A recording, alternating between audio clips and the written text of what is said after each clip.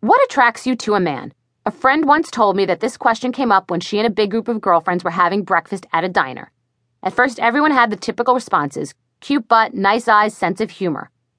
Then one of them made a confession. She was one of those intellectual hipsters who was also smoking hot, who seemed like exactly the kind of girl who would be in total control of all her relationships, who would choose anyone she wanted. She said, honestly, the one thing that attracts me to a man more than anything else, and the one factor that has determined which relationships I get into, is that the guy is persistently attracted to me. After they had all thought about it for 2 seconds, everyone at the table admitted that, for the most part, the partners they had pretty much chose them instead of the other way around. These women weren't out there hunting down the cute butts and nice eyes and the guys with a sense of humor. Guys were hunting them down, and they had let themselves be caught. A further analysis determined that many of their boyfriends or husbands did not have many of the items on their lists of what attracted them to men. Some said their husbands had no butts at all, or had somewhat asymmetrical eyes, or told terrible jokes. But all the men attached to the women in that group had one magical quality in common: they wanted us. Whether or not a man is right for us, we fall for this relatively random method of pairing. Guys are pretty smart like this. They are the fishermen, and we are the fish. We swim along happily in our little schools, and then we get hooked by the guy who decides, I want that one. This can be fun and flattering and a sweep you off your feet kind of situation, and I'm the first to agree that men need to be the pursuers in the relationship. They need to be the pursuers and the providers. It is in their nature, and trust me, if it isn't, then something is off. But here's the problem with this scenario. You might not decide whether the guy with the fishing pole is the guy you actually want. You might just go along with the romance of the situation, and before you know it, you are in a relationship with somebody who isn't right for you.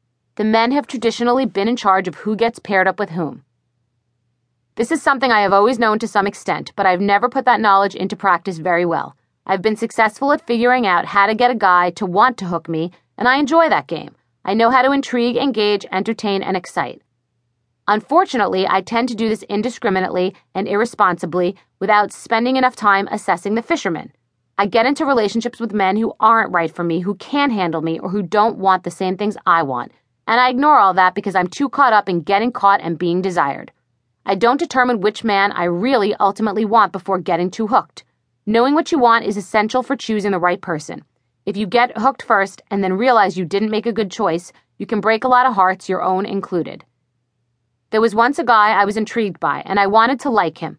I also wanted him to like me. On our first date, he happened to mention, I eat to live, I don't live to eat. What? I looked at him like he was an alien. Who eats to live? What kind of person doesn't live to eat? Food is everything to me. It is my greatest passion and a huge part of my life. I couldn't imagine being with someone who didn't share my fascination and pursuit and enjoyment of food. It might seem like a trivial issue, but to me, it was a fundamental difference that resulted in being a deal breaker. I unhooked myself.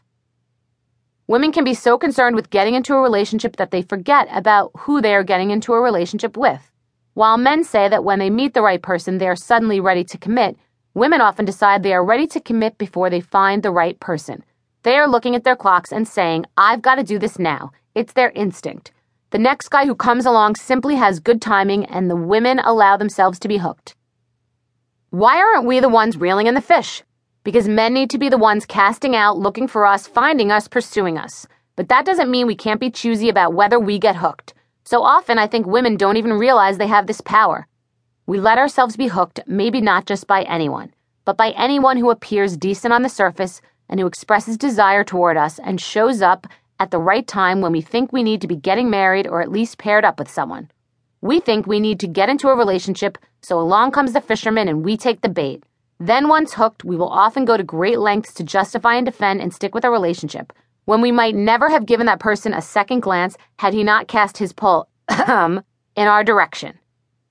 In my experience, the men who were the most in love with me were the ones who pursued me the most ardently, but the ones I've been the most in love with were the ones I played a conscious role in choosing.